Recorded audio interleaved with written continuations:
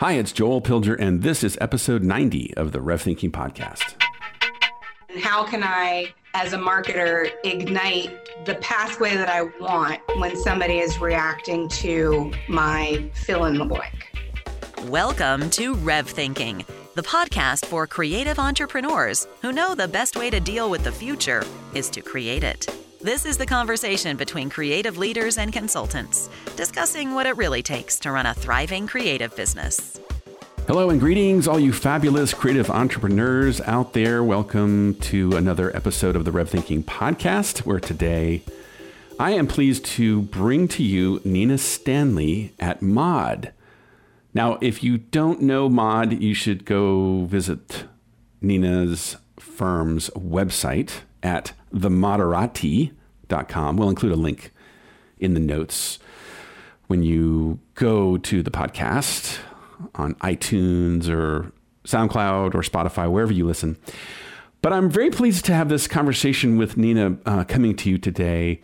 I found Nina to be a very human and honest and transparent owner of a creative agency who was very happy to share her story. And I couldn't help but remark or notice that if you go to the Mod's website, their positioning statement that's right up front says, "We are the human experience agency."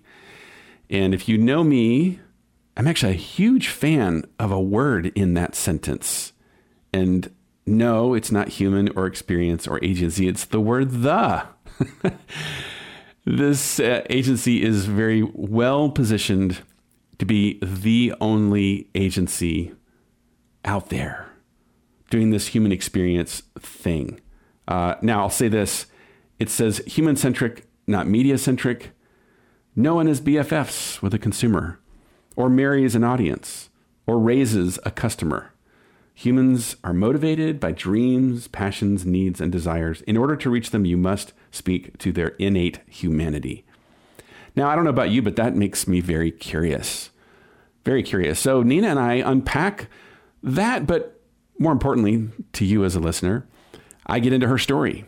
What are the key attributes of her creative firm? When did she start it? Why did she start it? And what's that journey been like, evolving to becoming an agency, to having an expertise, to developing strategy as an offering? And then, of course, there's this whole area of neuromarketing and neuromarketing research. What is that? How does it work? And of course, what's it like during COVID to be offering this expertise, and how is it adapting? So I think you're really going to enjoy my conversation with Nina. And without any further banter on my part, let's get into the episode. First question is, start by just telling us your name and your title and your company. Okay. Nina Stanley. I am Chief Creative and Neuromarketing Officer of Mod. Of Mod. And is Mod short for anything? It's not. It's meant to evoke modern, but people often say that we're the Ministry of Design or the Mod Squad, if you're depending on how old our clients are. That's funny. And then how many years have you been in business? 16. All right. And what does Mod do? We are a human experience agency. And what that means is we remove any friction between humans and the brands that they're experiencing.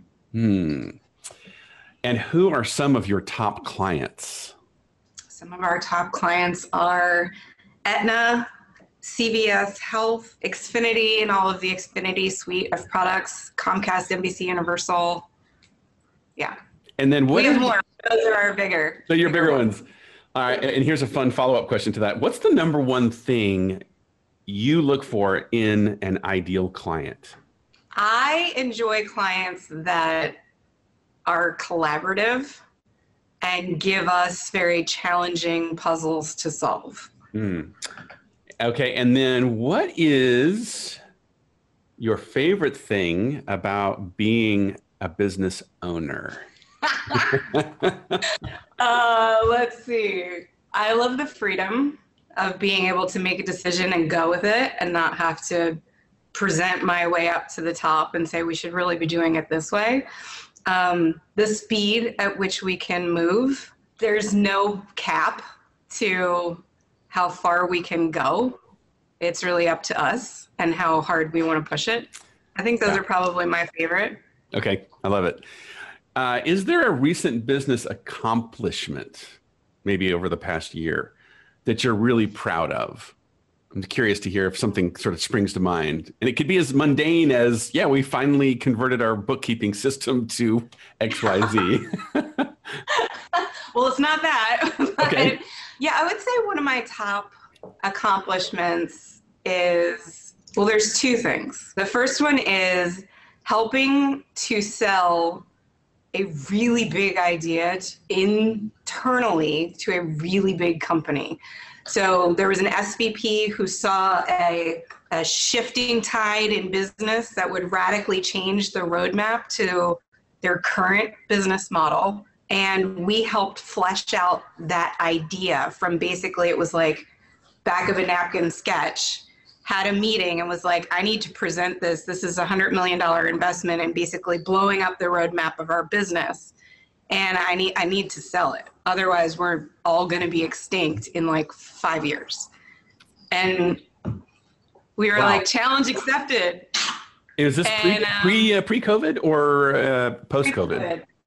Pre. So not only did it blow up their business, but then that happened. And so I'm sure there's still a lot of pivoting going on there. But I actually very much, that's a great sort of starting point, because just I'm imagining all of the steps and the journey that you've been on to find yourself in the position to even have that conversation. What's that been like? and how was that moment the realization of a dream, if you will? Well, that is such a great way to put it. And I never thought about it that way. Well, I do think about it that way, but I've never verbalized it that way. Usually I just say it's like the miles of shit that we've had to crawl through over the years to prove ourselves to be at the table for that purpose, instead of here's the idea that I've already sussed out and now you guys go make it pretty. Like, we became a trusted partner through the years of proving ourselves with every small detail of any piece of work that we were given. We just made it amazing and well thought out and streamlined and all of those, big corporate words. And they were just so happy that they could rely on us to make them look good, even if it was like a last minute situation, which we all know happens all too often. But it was like a holy shit moment where it was like, we did it. We earned that seat at the table to be an advisor, not just a designer. Right. Not just an executor of somebody else's idea.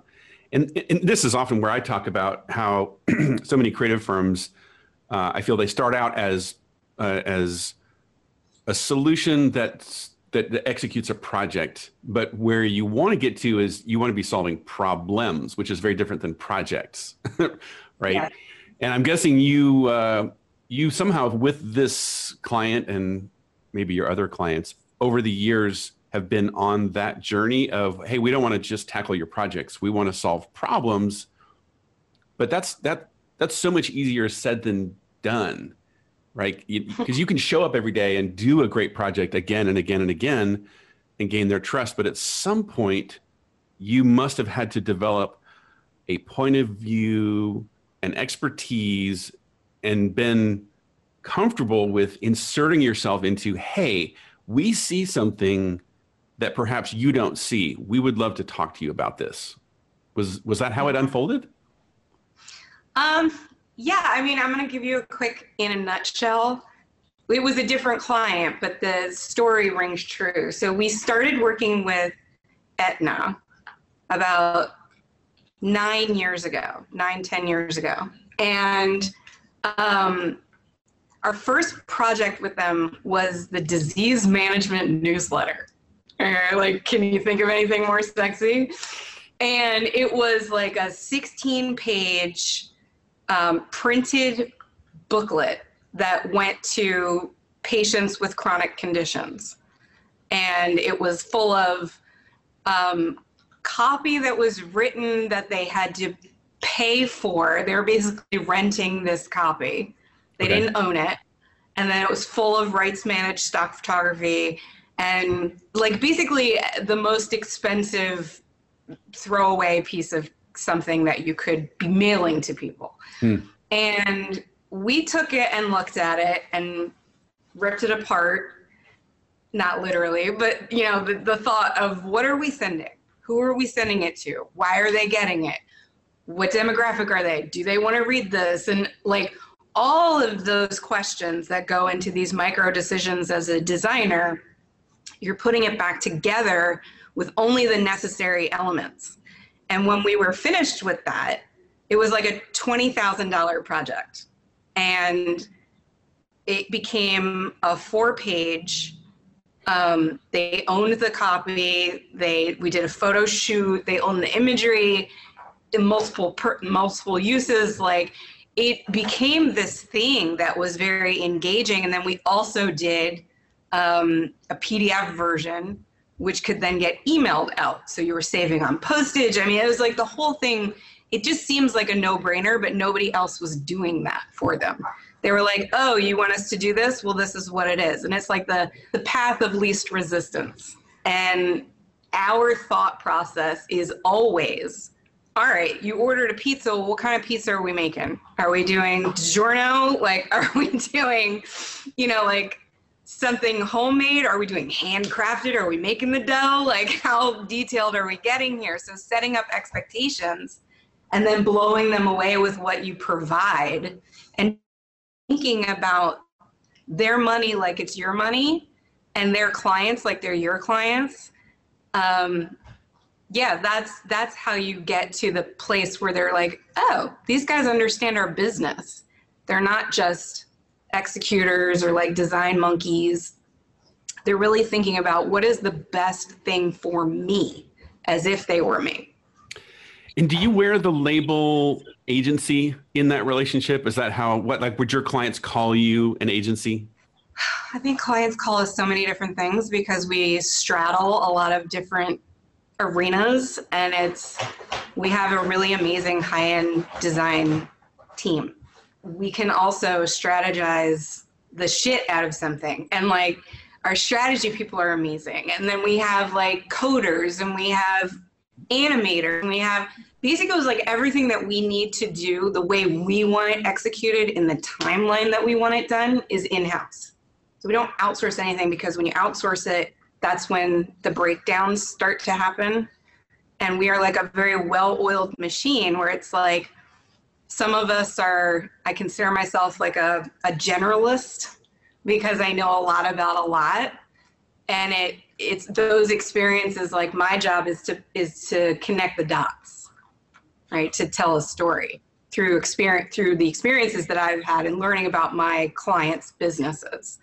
But then other people's jobs are to like design something or code something or this, that, and the other thing. So I think that combination, and it's a very long-winded answer to your question, which is some people call us an agency, some people call us a marketing firm. It's really like whatever. Some people call us a consultant. Mm-hmm. It's really whatever resonates in their brain what we do. Yeah, sure. But you can't really, there isn't really a word for it. That's why we created Human Experience Agency, because we were really just designing experiences all over the place. Well, maybe by omission, I think there's something I notice, and that is I don't hear you saying that your clients call you a shop or studio. Those names that I would say suggest more of an executional shop. Like, oh, I've already solved the problem. We just need these people to execute. Especially when you use a term like consultant or consultancy, that's obviously a very interesting and provocative term when you think of a client calling you and saying, hey, I need you for your thinking. And then once we figure out the thinking, then we'll go make something. Exactly. So a lot of times we're just brought in for that piece. Sometimes we don't even design anything. We just think. And then design maybe like the presentation deck. So this one thing that I was talking about ended up being ideating on how are we blowing up the roadmap? How is it going to affect existing business? What's the long-term planning? How are we going to replace this business with this new business? And, it was very like, it was very financial and like what's trending, it's very futurist thinking, as opposed to here's what's in our face and I just need to present it internally. So it was super interesting in that way. Well, believe me, I'm a huge fan of getting paid to think. I mean, clearly that's a lot of what I do. But I love it when my clients, owners like you, make that leap and they finally recognize, oh, the thinking and the strategy is not sort of the giveaway or the freebie included with this big thing called a deliverable, whether that's a TV commercial or an advertising campaign or whatever, that thing is actually truly valuable, and it can be packaged, sold, productized, or whatever in a way that it becomes a key driver of your business, not just in terms of a loss leader, but actually a true offering and a revenue source. Yeah, it's one of my passions. So like that's the most fun that I have. So I'm a self-taught graphic designer. I was a ex-ballerina that went to art school and majored in sculpture and photography. Worked at a couple of magazines in Manhattan, like in New York City, and started designing retail shops. And that was I'm like trying to merge my love of fashion and big brands and creativity. And I was sitting in the chair one day and I'm like hand sketching out this thing. And I'm like, oh, this is a nightmare. Cause this was before like mobile phone, all that kind of fun stuff. And, not before mobile phones, but before the iPhone, and taking pictures of stuff was so easy to send it to somebody. And, I was sitting and sketching at my desk and I was like, it'd be so much easier if I could just design this on the computer and email it to someone. And I was like, well, how do I do that? Because I don't know anything about computer generated design. And I taught myself Illustrator, and I would design my retail shops on the computer and then just email them to my vendors. And they were like, holy shit, this is so awesome. Like, I'm so glad now I know what your vision is, like right away. So that cut down. And so like the very inception of trying to find a better way to do this, to make it more effective, faster, cost productive, blah, blah, blah, is kind of how like we've operated all the way through. Now, is part of that story you were telling me there the early stages or the genesis of Mod? Yeah, actually, that was when I used to work in corporate America before starting my own business. But I remember, so this is when I was in New York, and my husband, who is also my business partner, was a institutional broker. So he used to work with small banks in overseas trading. And, something completely foreign to me. I'm like, I'm creative. I don't understand that. But, right. And then we both are originally from Philadelphia, and we decided to move back to Philly to be closer to our families and, for various reasons. And then we did. And I remember coming back to Philadelphia and just being like, there is no good design around here. Like, Philly's come a long way in like the 15 plus years that I've been, actually it's been like 20 years now that I've been back.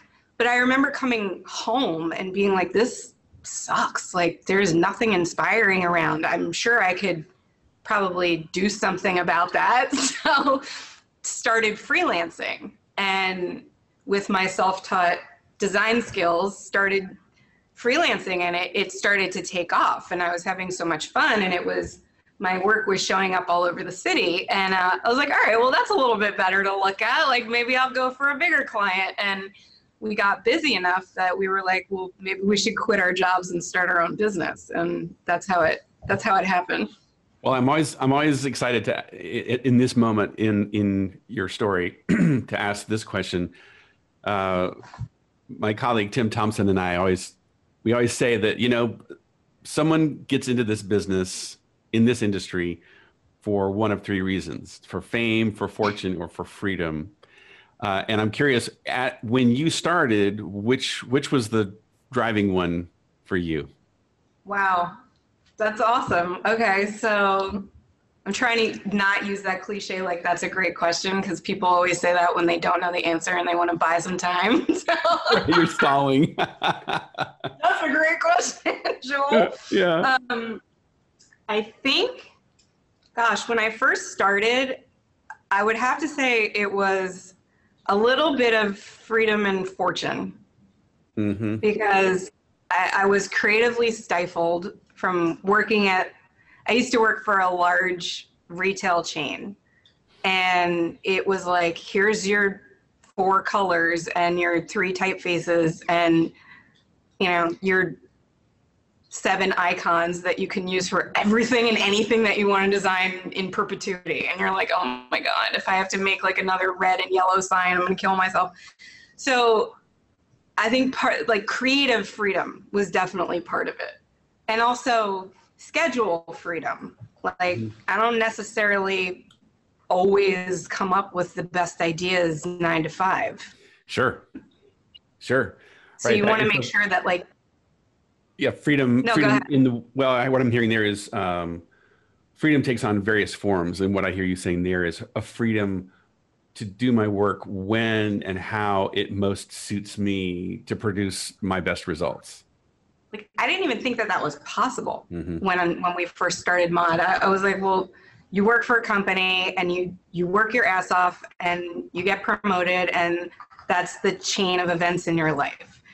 And I remember sitting back and thinking, like, well, does that have to be the chain of events in my life? Like, can I maybe write some of the script? And my husband and I talked a lot about it, and we decided to go into business together because we're very like-minded in that way. We're both very entrepreneurial, but neither one of us had ever been an entrepreneur before. So there's a humongous learning curve. Like, you think, oh, it's going to be great. I'm going to work whenever I want and, like, take a break and this, that, and the other thing. And it's not like that at all. You're working like a million times harder than you did when you worked for, a regular company, and there's no vacations and no time off, but it is rewarding in so many different ways. Back to your original question, we were broke and I wanted to make some more money, so fortune, and I was creatively stifled and needed to express myself, not just creatively, but I also really enjoy the business part of business. Yeah. So freedom and finance. And fortune, yeah. Well, what you just said there a second ago about how hard you have to work when you start your own business reminds me of the somewhat now famous quote. I looked it up. I think it's Lori Greiner, who's one of the Shark Tankers. And she said, entrepreneurs are the only people who will work 80 hours a week to avoid working 40 hours a week. Right. It kind of nails it, doesn't it? That's so good. It's so good. It's so good. I'd rather work 80 hours a week at something that I truly love and feel passionate about and feel like I'm making a difference than working 40 hours in something not that. Now, I'm curious, what was it like when you think back to when you started? I mean, obviously you and your husband teaming up, but you're a female entrepreneur. How much has that world changed, or what was that like for you back then? Was it more difficult to break out, to start the business, to be, viewed as credible, respected, et cetera? Has that changed? Yeah. It's changed, I think, because I've changed. I think the world has definitely changed, but I'm older. I'm more confident in what I have to offer a client. In the beginning, you're just like, whatever you want, like, I'll do it. If you want it to be purple, it'll be purple, even though I don't really think that it should be purple, but I'll do it because I need the money. Right? So like when you're a freelancer, you try and say, you never want to draw a line in the sand, no matter what stage you are in your career. It really should be more of a partnership. But when you're younger, you're less confident in that. And as a young woman, I mean, I was pretty relatively young when I started the business, and there were people that would only talk to my husband. We'd both be at the table, both be sitting there, both had the same understanding of the business. And I would show the creative, I would get up and present, and I would sit back down at the table, and then they would look at John and relay everything to him. And I was like, what the fuck is that? That's a very real thing. Yeah. I have a number of, owners, clients that are women, and to hear that same story told many, many times over is so frustrating, because I think it's something that most of us are blind to. But yeah, I've definitely heard many times that story of, well, either my business partner or my executive, my employee, whatever, is really the one who has to close the deal, because I can say it and it only gets this far, but when he says it, it cinches the deal. And that, of course, it's just maddening that that still happens. Now, hopefully that's getting better. And maybe, as you said, your journey of confidence is also putting you in a place where you can command respect, because you know you're worth it. You have that confidence. Well, it's really hard as a woman in business to, if you're overly confident, you're a bitch. If you're like, if you're not confident enough, then you're like, oh, she's just like taking up space and not worth listening to. And then, oh, she's just like attractive, or, I'm not saying I am. I'm just saying there's always like a bucket that they try and put you in, and you never feel like you're quite in the right space. I do feel like I'm in the right space now. I think knowing how to read a room and who you're talking to is super important. And also listening. Listening is so important, because if you just go in and bust out with, you should do this, this, and this, they're like, well, how the hell do you know? Like, you don't know my business. You don't know anything about me. So listening without thinking of what you're going to say next is really important. Well, I'm reminded of some of the greatest advice I ever received from one of my mentors, the great entrepreneurial coach, Dan Sullivan. He taught me, Joel, the only thing you have to sell is confidence. And at first, when I heard him say that, I thought, no, you're nuts. I sell these services or this expertise or something. But then as the years played out in my career, I realized, no, he's absolutely right. And I'm hearing that same story in you, that you recognize that what it really boils down to now is confidence. And that's a combination of many, many elements and years and experience and wisdom and expertise. But they do come together in the moment as, yes, I'm going to listen, of course, but then once I speak, I'm going to speak from a place of confidence. Yes. I mentor a lot of young women in my office, or I try to at least. and you forget, back when you were 26, 30, whatever it might be, that how different of a mindset you're in. And, our businesses, we're people pleasers, right? Like, we all want everybody to be happy. We want everybody to like what we do. If you're in the creative business, you're like, I worked really hard on this. Like, don't you love it? And if they say no, you're like personally offended, because it's time away from your family or your dog or like whatever. I stayed up all night looking for this photograph. Like, are you insane? This is perfect. And, it's a personal attack. I'll tell you a funny story. So when we first started, I was very much like, I used to go to Barnes & Noble every weekend and pour through magazines. I always liked very European, Swiss-inspired design, high-end packaging, things like that. And I was like, why do people want this? I have to understand the psychology of why people can't live without like this thing that they actually could live very easily without. But like, what about the packaging makes it that much more enticing, or the design? So anyway, I used to just like, that's how I learned, really, was through looking at things that I liked, and then using elements of that in my own design. But I remember I designed this thing. It was for a condominium building that was going up here in Philadelphia. And we named it, designed the logo, did like the 3D renderings for what it was going to look like, and designed the brochure and the website and all, all the branding and marketing materials. And I did it in this Hermes orange with touches of brown and white. I was like, this is so beautiful. It's so classy. And it was exactly the right message. And I showed it to them and I was like, here's your marketing materials. And they were like, well, I don't know if I like the orange. And I about had like a nervous breakdown. And I was like, how could you not like that? And I would get very combative, like early on in my career. And my husband would be like, what are you doing? Like, we're supposed to be friends with these people. We're supposed to be selling this stuff to them. And you're like fighting with them on why they're wrong. And I was like, I'm designing stuff for pigs. Like, they don't understand what good is. So I did end up winning that one where we did go with my color scheme, and then 4 other buildings in Philadelphia copied it. But, like, whatever. But it's just funny because, like, I would never do that today. Well, let me ask this question, though. Let me ask this question. Were you right? Yeah. You see? Well, but if you ask me, I'm always right. Well, but I was definitely right. And the building sold out before they broke ground. So I think it was good.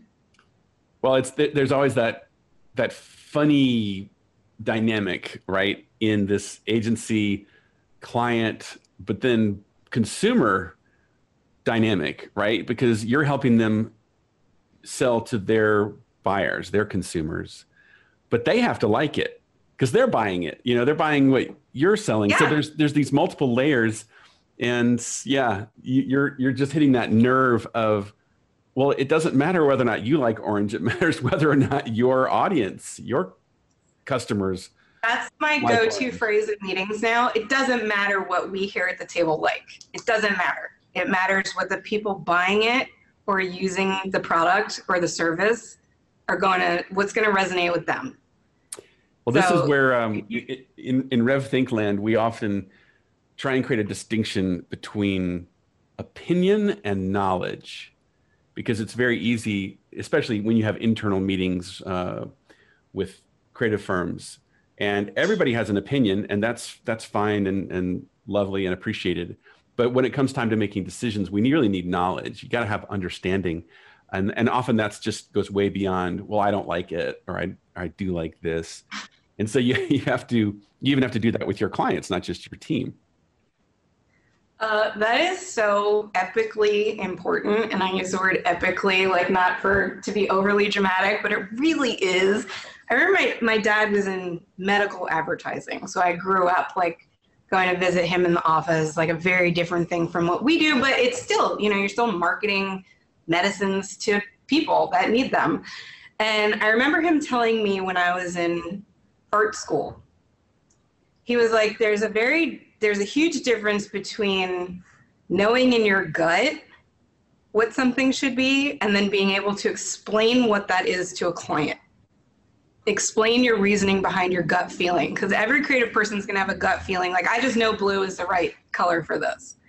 But you have to be able, the person that you're talking to doesn't live in that world. They're like, how am I going to show ROI to like my boss so I get promoted? And, they're like in a whole different thought process that you need to understand.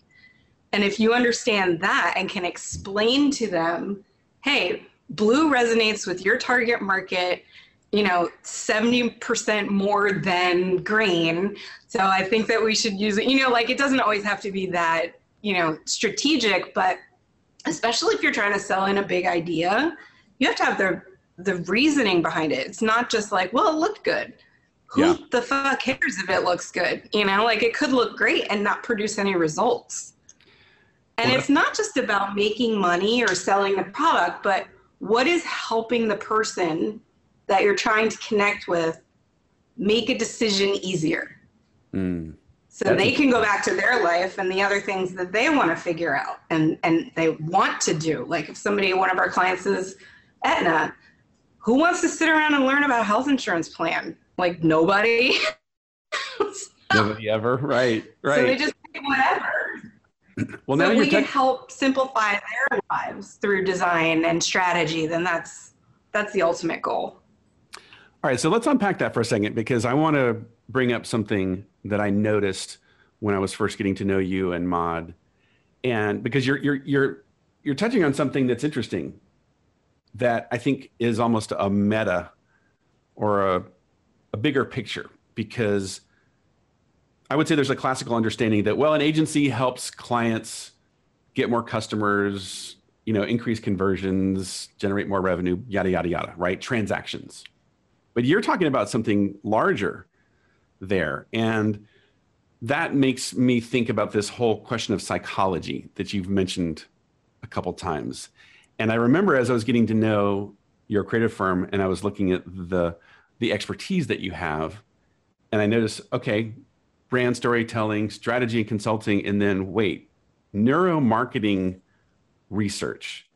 And I was immediately super curious. So one, good job on your marketing and your positioning, because you made me curious, which is the gold standard for a well-positioned creative firm.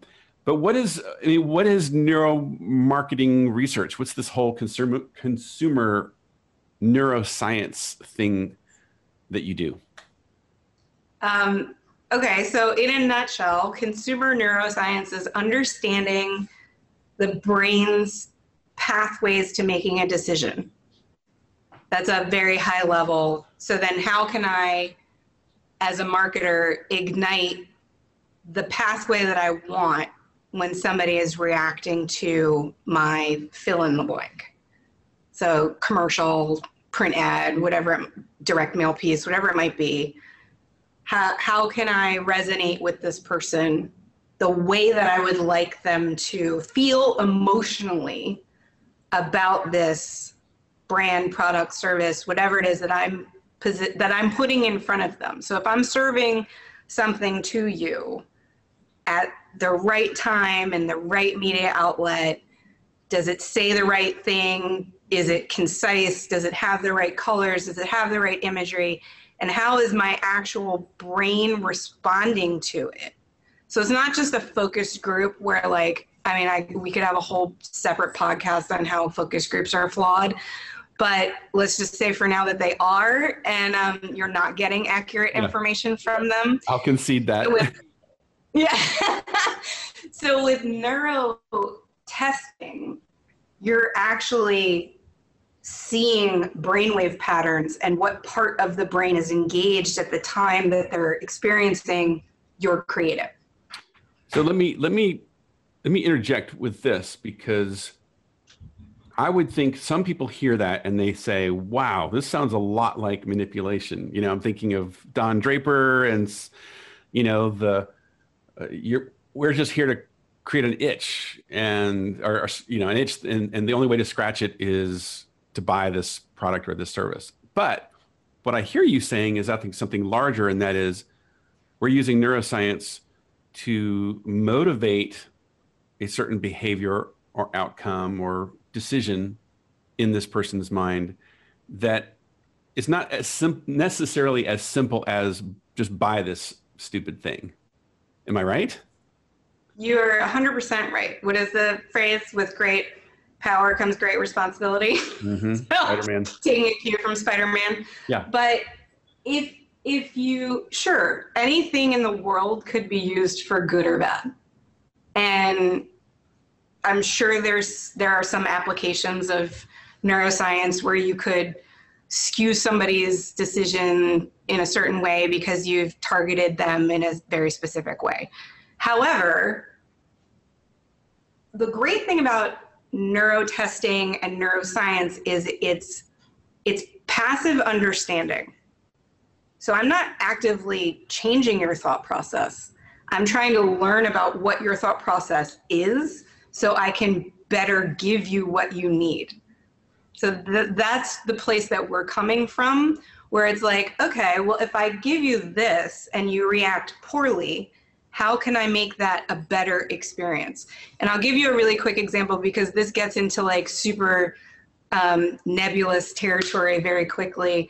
But there was a product that we were helping redesign, both the delivery mechanism and the communications around it. And it was a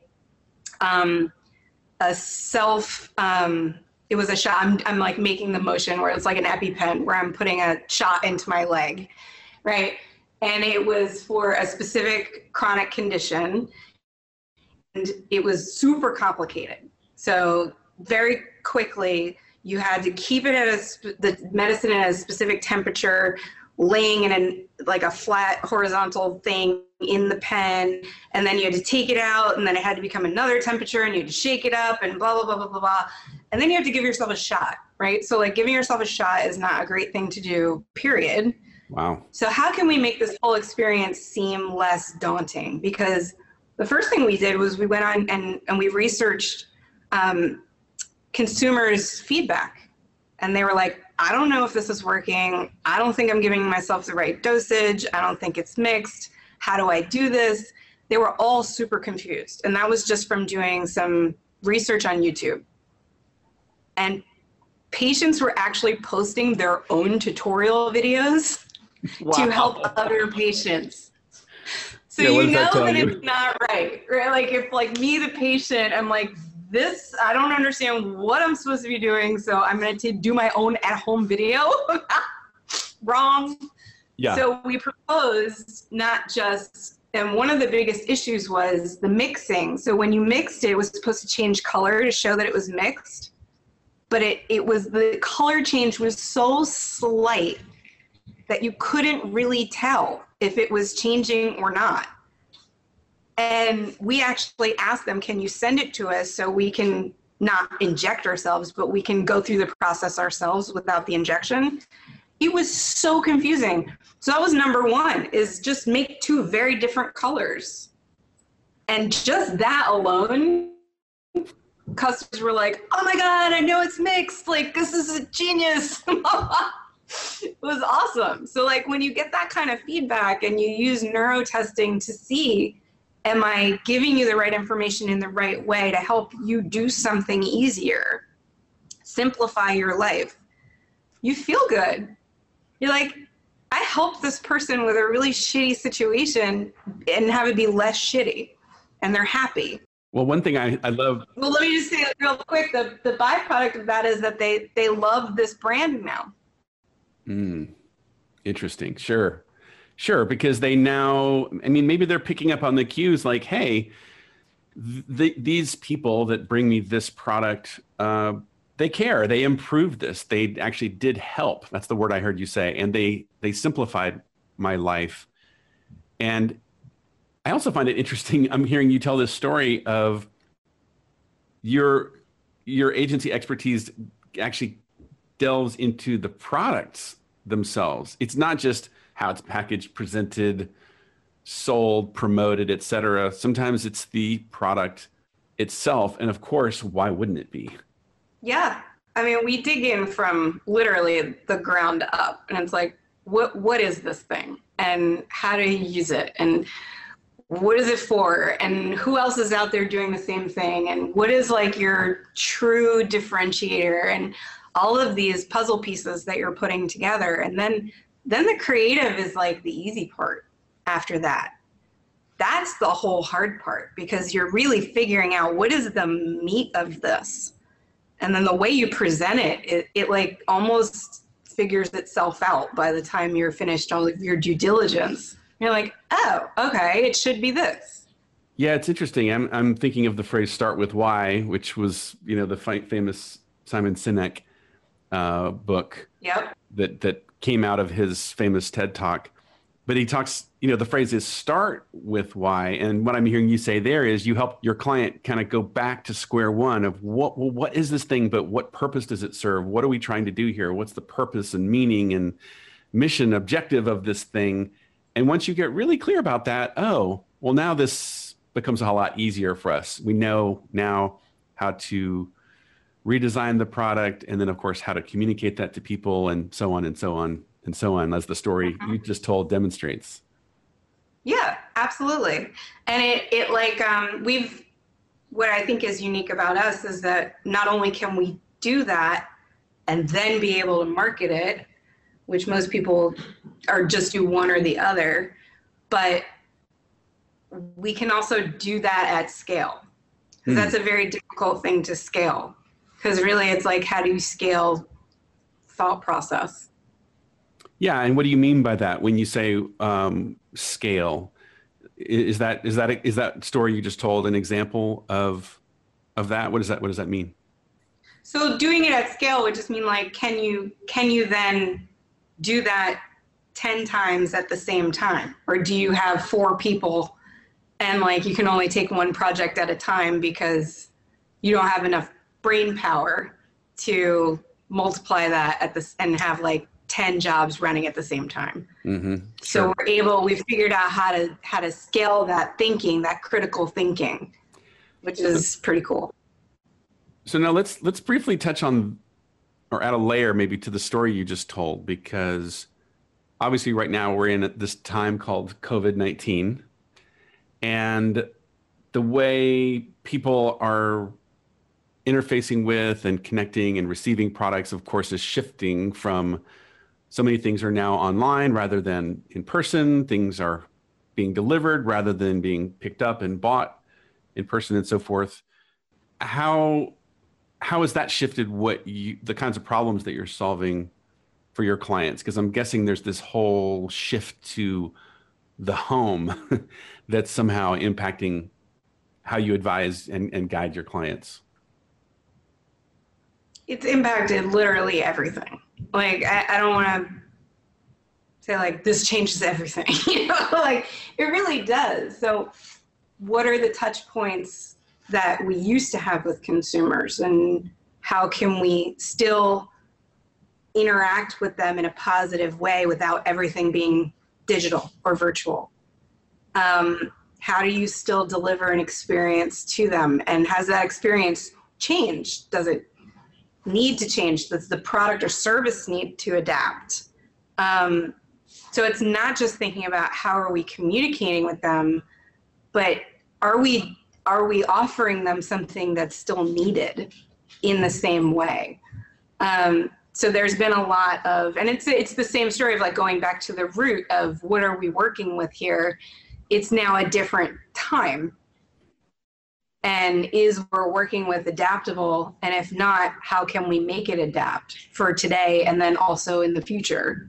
Because it's not, we're not going to be in quarantine forever. We better not be.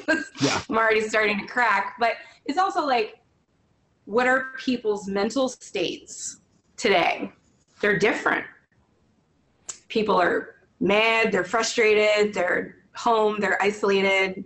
There's a study that shows like your brain it starts to atrophy in isolation. So you're just not as creative. You're not as good as what you used to be good at because you're not thinking or vibing the same way that you used to. So there's all these byproducts that we haven't even experienced yet, or we're just starting to. You just explained something about myself. No wonder I feel so much dumber than I was a few months ago. No, it's interesting. You said you used the word touch points, and yeah, I can't help but think about things where maybe I'm just making some wild guesses, but I would think there are so many clients, brands, what have you out there that are thinking, oh, well, we need to change our products and our services and how we communicate in this way. And everyone just is going to this default, well, we'll do this over Zoom, and we'll do this over email, and we'll do this via a webinar. And then you realize, oh my God, that's what everybody's doing. And the Zoom fatigue is real and all that. So are you having to almost invent new touch points to address the fatigues and the common approaches, the answers that everyone's just rushing to? Yes, the answer would be 100% yes. So I think everybody was like, oh shit, everything has to be on Zoom, like you said. And then you're like, oh, okay, everybody's doing that, and that doesn't differentiate me at all. Or does Zoom even offer what I want it to for this intended purpose? So it's really sitting back and thinking. I remember, we came up with a whole way to do virtual events for our clients. So it's not just externally, but internally as well. So like if somebody used to give a all hands presentation, which are needed in so many different ways. And let's say you have a sales team, you have an internal sales team, and every year you go to Orlando and there's like 500 people and you present all the new products and services that they have to sell this year. Why what's our new value statement, and here's your new marketing materials. As a salesperson, you're pumped for like months after that. And you have all of this energy and you can attack these things, right? But like, what if that doesn't happen anymore? Or that big conference becomes a Zoom call? Like, not helpful, right? Right? Yeah. Exactly. Yeah. The most boring thing on the planet. So how do you make that just as engaging as it used to be, but not in person? So that's something that we worked on really hard, and we put packages together for our clients, and we've done it several times, and they're like, I don't know if I'm ever going to go back to a regular in-person conference because this is kicking ass. Oh, good. It's that kind of stuff that you want to innovate on, not eliminate or just blindly replace, but think about it and say, is this still important? Why? What am I hoping to achieve from it? And then how can I achieve that in this time?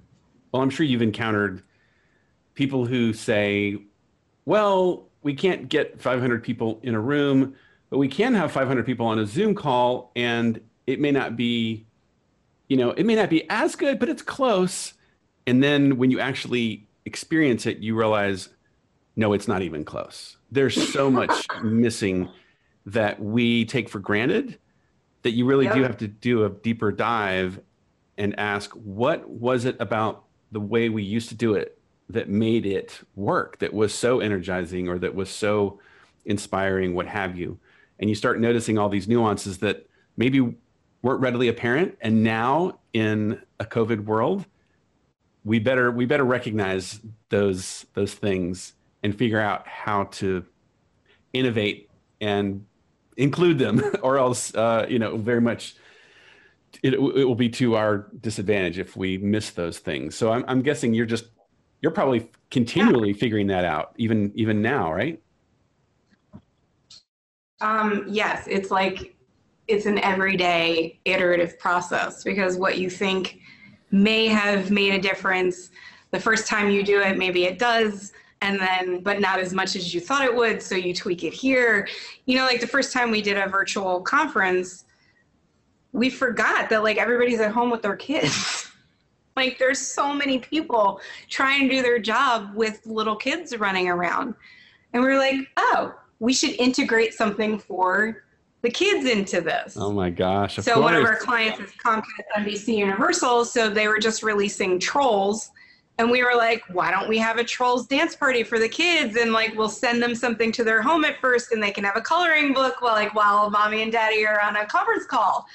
And that's just something that it's not just a Zoom call. It's an active experience. Geez, that's cool. So, yeah, I've heard of I've heard of maybe 2 or 3 examples like that, where someone has explained, oh, this is how we held the event virtually, at distance, in a way that leveraged and took advantage of the present circumstances, rather than just trying to recreate something that's old and gone and can't be replicated. But that stands in contrast to the 97 I've heard, which are, well, we did it online and it kind of sucked.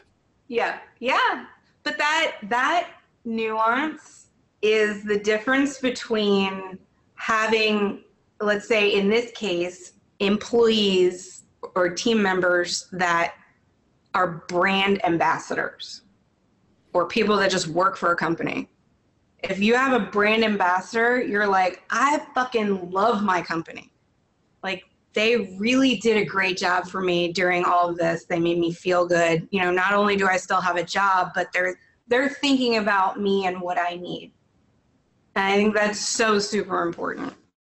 Oh, for sure. People on the inside, that speak highly of their company, their brands, that sort of thing, those, I always think of, okay, well, those are the people that would know if it's all BS, right? It's not the marketing materials, right? It's not the slick ads, the 30-second spots. It's like, yeah, but what's it really like?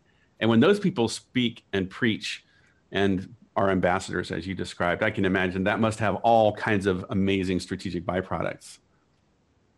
It's just, you like the same with an external client or a consumer, right? Like, you now know as a consumer, if you did something special for me, like I thought about what your situation is and what you might need right now and what I might be able to offer you to help you during this time, and I send it to your home, then I'm a loyal customer for life, right? It's the same internally. You're still a customer of your company. It's just a slightly different take on it. Well, let me try and steer this to some sort of conclusion, because I think I could keep talking for many hours, clearly. Same. This is fun. Give me a sense, what's next? What are you excited about when you look into the future and in terms of where you're going next? Do you have any thoughts you can share about that? Oh, next. I feel like every day is next. It's like every night for the exam. The next is the exam, and then it's over and you have a different one the next day. So right now, I don't know. I think it's super interesting to see how much of this goes back to normal, and I'm using air quotes when I say that. What are we going to keep from this experience, and what are we going to go back to how it was before? I think a lot of innovation is coming out of this time, and I don't know that it's going to go 100% back to the way it was. Yeah, sure. And I'm kind of okay with that. Like technology playing a major role, like in healthcare and medicine. If, for instance, how heavy everybody's leaning on telemedicine right now, I think is great. Like, who wants to go to the doctor's office around a bunch of sick people? I'm cool with like a video chat, and you have a sore throat, and like, here's the thing, take a look at it, call in a prescription, I'm good to go. Obviously, if you have to go in, you have to go in, but I don't see that changing all too often. And sort of being a part of evolving the consumer experience. I think I'm really excited about that, because it is rapidly changing. And I think what COVID did was it accelerated the rate of change. Yes. So all of this stuff was coming at some point, but it just accelerated everybody's roadmaps. And we're all like, okay, we got to push this into high gear like right now. And that is really fun to be a part of. Yeah, it's interesting when you think about that. It's not that COVID changed things so much as it accelerated things. It accelerated us towards the changes we were already going towards. And not all of those are negative. So, we can look at some silver linings. And it sounds like you clearly see opportunity despite all those crazy changes and uncertainties that are still out there. Oh, I think so, for sure. It is. I think there are seismic shifts coming. And like we were saying before, roadmaps that were 10 years out are now 6 months to a year out. And not everything that comes out of this is going to be amazing, but I think there is a lot of good that will come out of it, and a lot of different innovative ways to connect with people, really to help them live a better life, a happier life, through these innovations. And I'm pumped about that. Well, I hear a lot of optimism in you. So, I mean, is it safe to say that you're happy and glad to be a business owner in this time?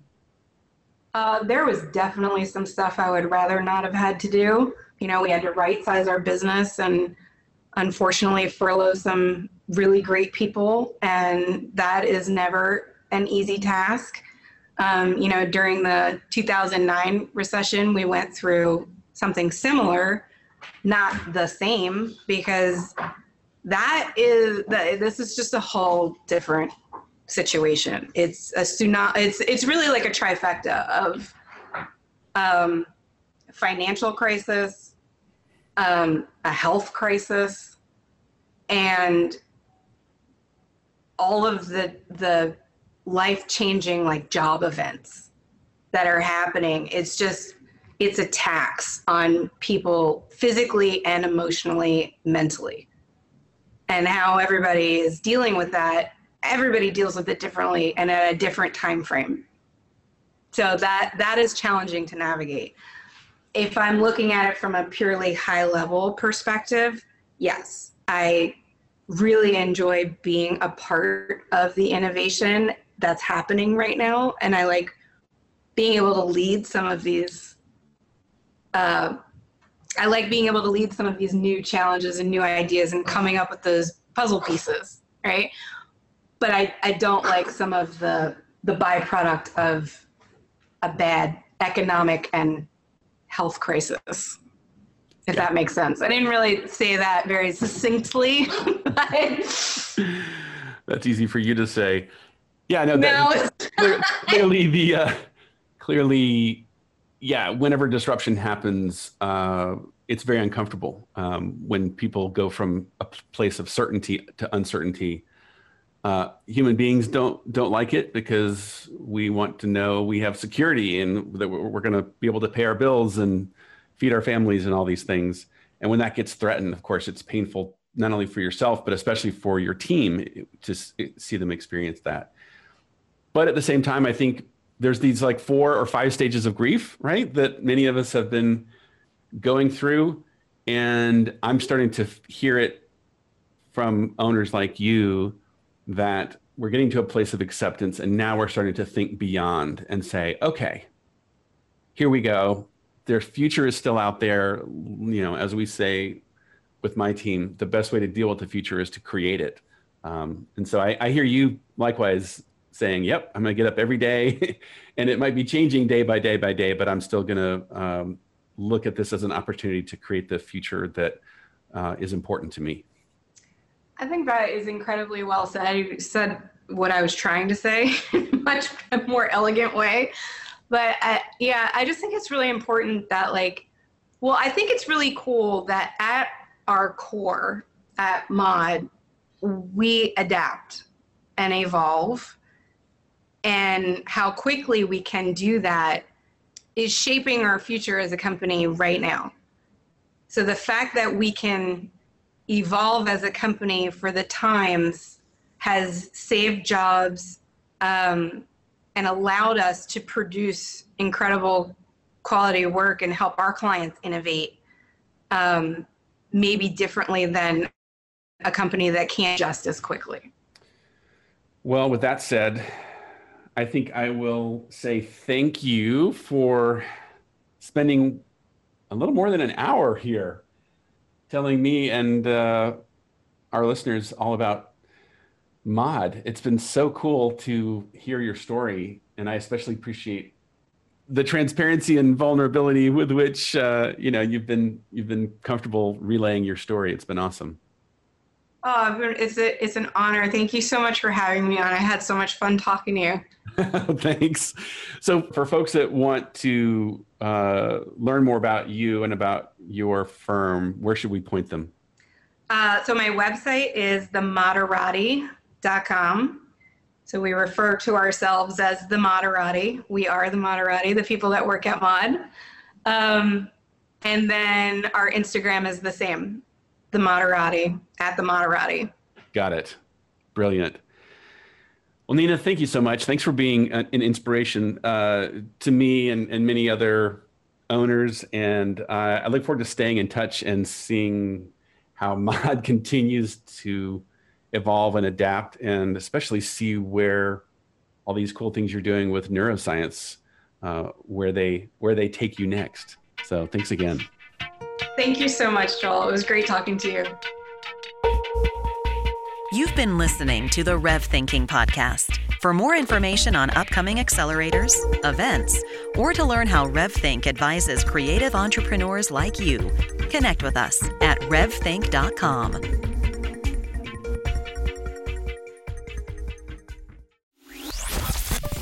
I want to tell you about a place to connect that you might not know about. It's our online community called Rev Community. It's a great place to get to know other creative business owners like yourself, to share some thought leadership and read other encouragement, to be challenged in this new marketplace, new technology, ideas, economic trends. And it's a place to research. Check out many of the resources we have online, our videos, and of course, this podcast. Join us today at revthink.com/community. If you're a creative studio owner, feel free to join us today at revthink.com/community. I look forward to seeing you there.